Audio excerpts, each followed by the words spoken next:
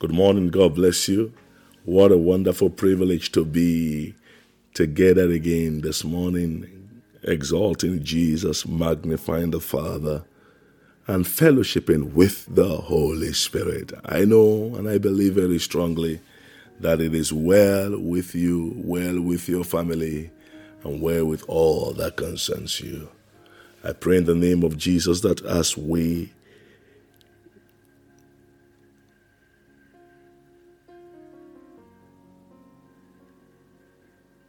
advance towards the end of this year, the Lord will sustain you, the Lord will keep you, the Lord will protect you, the Lord will guide all your steps and lead you in the way you should go. In the name of Jesus, amen and amen.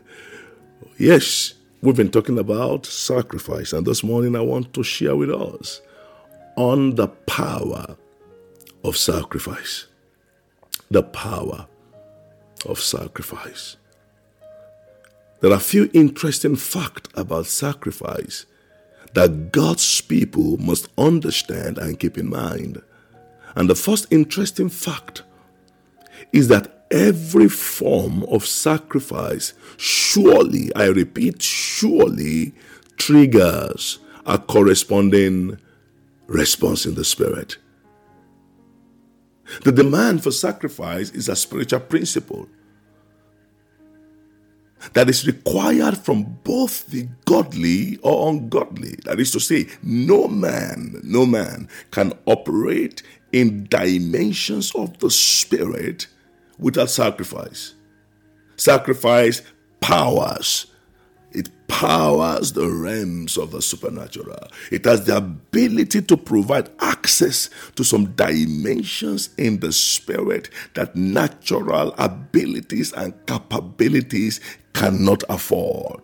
I was inspired by the Lord to take a walk with my wife almost at midnight a few years ago in our city. And as we walked through the bank of the Mashaven River close to our home, we suddenly heard a humming sound coming from a very pitch dark corner along the pathway. I looked, and behold, an Asian man was in a strange posture, conjuring and invoking spirit. Friends, it was pretty cold, and this man was sitting with his face towards the river. And as soon as I saw the man, the Lord spoke. The Lord spoke the following words into my heart. Men in darkness are able to give up their comfort, to perpetrate their evil and satanic agenda. But my people look for every form of excuses. Every form of excuses to avoid leaving their comfort zone, to pay the price to reclaim their cities, their families, and their land for Jesus. Psalm 50 verse 5. Psalm 50 verse 5.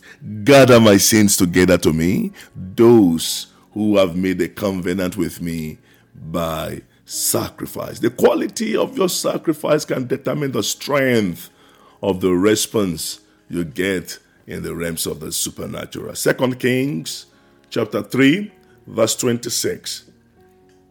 2 Kings chapter 3 from verse 26. I want to establish to us by the word of God that sacrifice can change the dynamics of a spiritual battle. It can change the dynamics. It can make a battle, a spiritual battle, go in your favor or go against you. 2 Kings chapter 3 verse 26, and when the king of Moab saw that the battle was too fierce for him, he was engaging the children of Israel in battle, and the battle became too strong for him. He was losing. He was on the losing side. And when he saw that the battle was too fierce, too difficult for him, he took with him 700 men who drew swords to break through to the king of Edom, but they could not.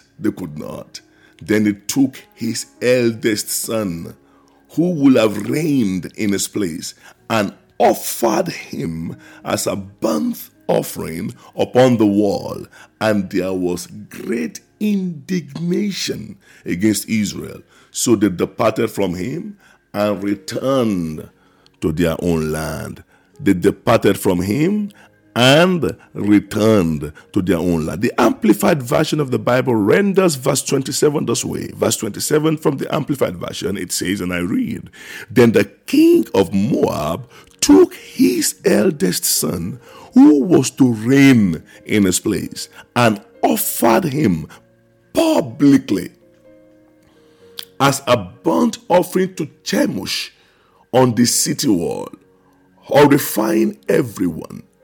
And there was great wrath against Israel, and Israel's allies, Judah and Edom, withdrew from King Jehoram and returned to their own land." Wow. Wow. The king of Moab was losing the war against the children of Israel. And the Bible tells us that as he was hard pressed against the wall, and the war became more intense, he took his eldest son and publicly sacrificed him to his own God. That was the heir apparent to the throne. That was the young man that should have taken over from him after his death. That was the son of his right hand, strong, and was with him in battle. My goodness. He took his strength, he took his pride, his friend, and sacrificed him. Although it was an ungodly, satanic sacrifice, it achieved the purpose. Oh yes, it achieved the purpose. The sacrifice provoked a great wrath, anger, indignation against the children of Israel, and they immediately withdrew, and the king returned to his land. Every form of sacrifice has the capacity to provoke some kind of response. That is why you cannot afford to be a man without sacrifice. You can't afford to be a woman, a youth, a young fellow without sacrifice. Listen, it may feel as though you are losing the battle for your marriage or your ministry or your children. You might even be losing the battle for your health, for your business. And it appears as though the enemy is prevailing, dearly beloved. I charge you to set apart a spiritual sacrifice, personal, that will provoke a supernatural reaction from heaven. Daniel was on his knees waiting on God for 21 days. He had no pleasant food as he waited on God. That was his sacrifice. Yes, that was his sacrifice. He wanted to know matters concerning the future state of Israel, his beloved nation.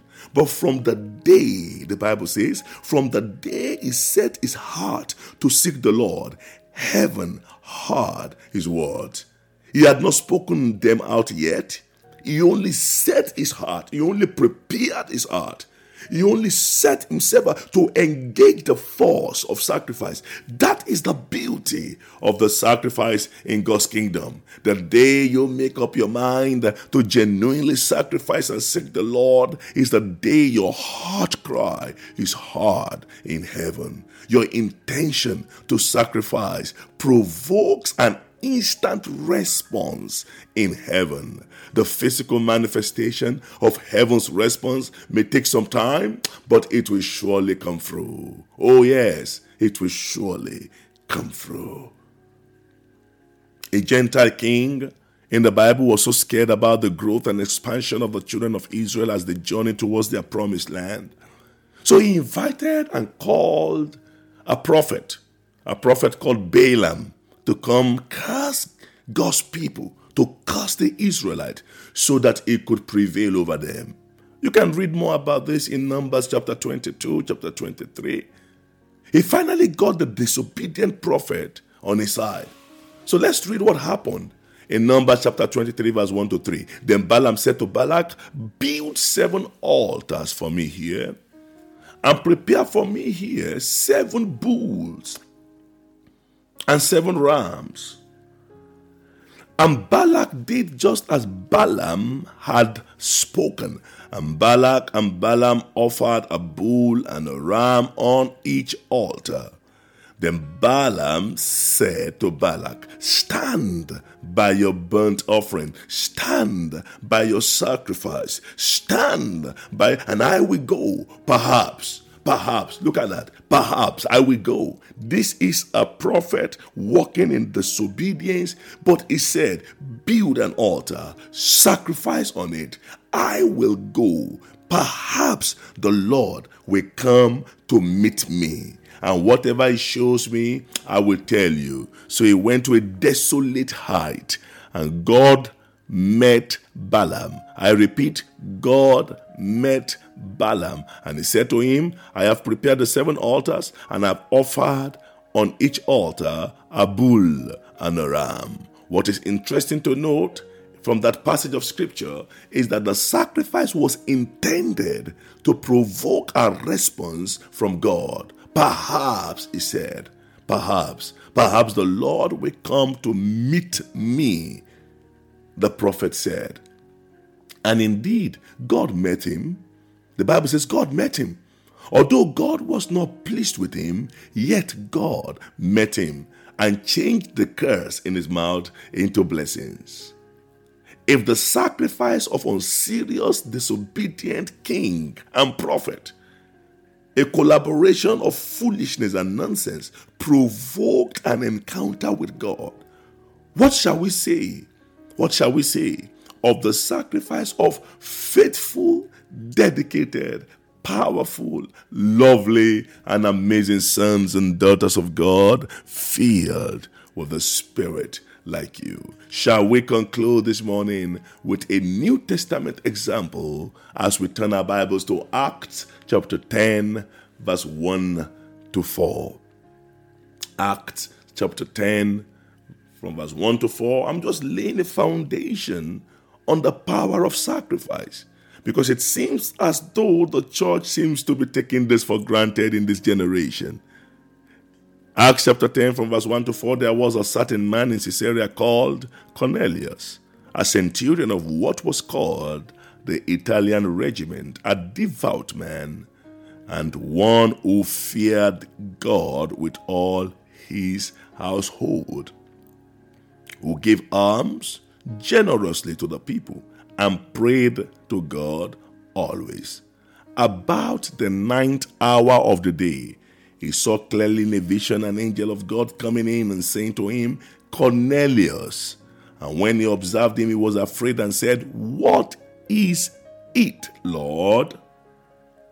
So he said to him, your prayers and your alms have come up for a memorial before God. Your prayers and your alms, your giving, have come up for a memorial before God. Cornelius, a gentile centurion, was consistent in sacrifice to God over a period of time, even when he did not know the Lord. It was boring. It was like a routine. It was like a conventional standard protocol that continued for so long. Yet he was consistent. He kept praying. He kept giving. As a matter of fact, he prayed and gave alms and even fasted, he claimed, until his sacrifice provoked a physical visitation of an angel. I'm not talking about dream. An angel came down from heaven, who came specially from heaven to give him the address of a man called Peter in Joppa, a man he never met nor heard of. My God, wow. My dear, how many tongue-speaking believers have experienced a physical visitation or intervention of angels in our generation today? How many? When last did you listening to me, when last did you experience a physical touch of the angel or a heavenly being visiting you? encouraging you, challenging you, providing clear direction, purpose for you concerning your business, regarding your marriage, regarding your ministry, regarding your health, regarding the souls that God has committed into your hands, regarding your calling.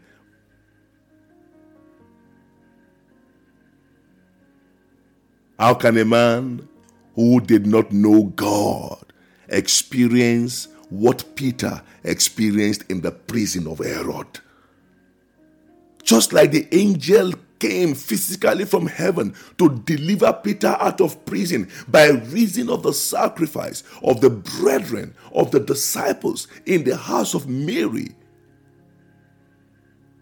so also the routine sacrifice of Cornelius produced a similar spiritual encounter and manifestation that changed his life and his family forever. Dearly beloved, what is the demand of sacrifice that heaven has laid upon your heart? I want to remind you by those words that therein, in that sacrifice, lies the power of God. In that sacrifice lies the grace and the glory and the fire and the anointing and that which you have earnestly desired of the Lord. So get up, my friend. Get up and get out of the comfort zone. Get out of your comfort zone. It's now time to know the deal you have with the Lord and look away from what others are doing around you. Get up, get out of the comfort zone, and trust God for grace to help you fulfill that sacrifice. I heard of Kenneth Hagin yesterday that every year he read the New Testament 150 times. 150 times in 1 year. My goodness. My goodness. My goodness. What's the sacrifice that heaven is demanding from you? Gather my saints, gather my people, my saints unto me. Those who have made a covenant with me by sacrifice. I commend you to God this morning and to the word of His grace, which is able to build you up, give you an inheritance among them that are sanctified. God bless you and have a wonderful day. As you prepare for the Christmas celebration and vacation, I pray for the grace and the hand of the Lord to be strong upon your life. In Jesus' name, amen.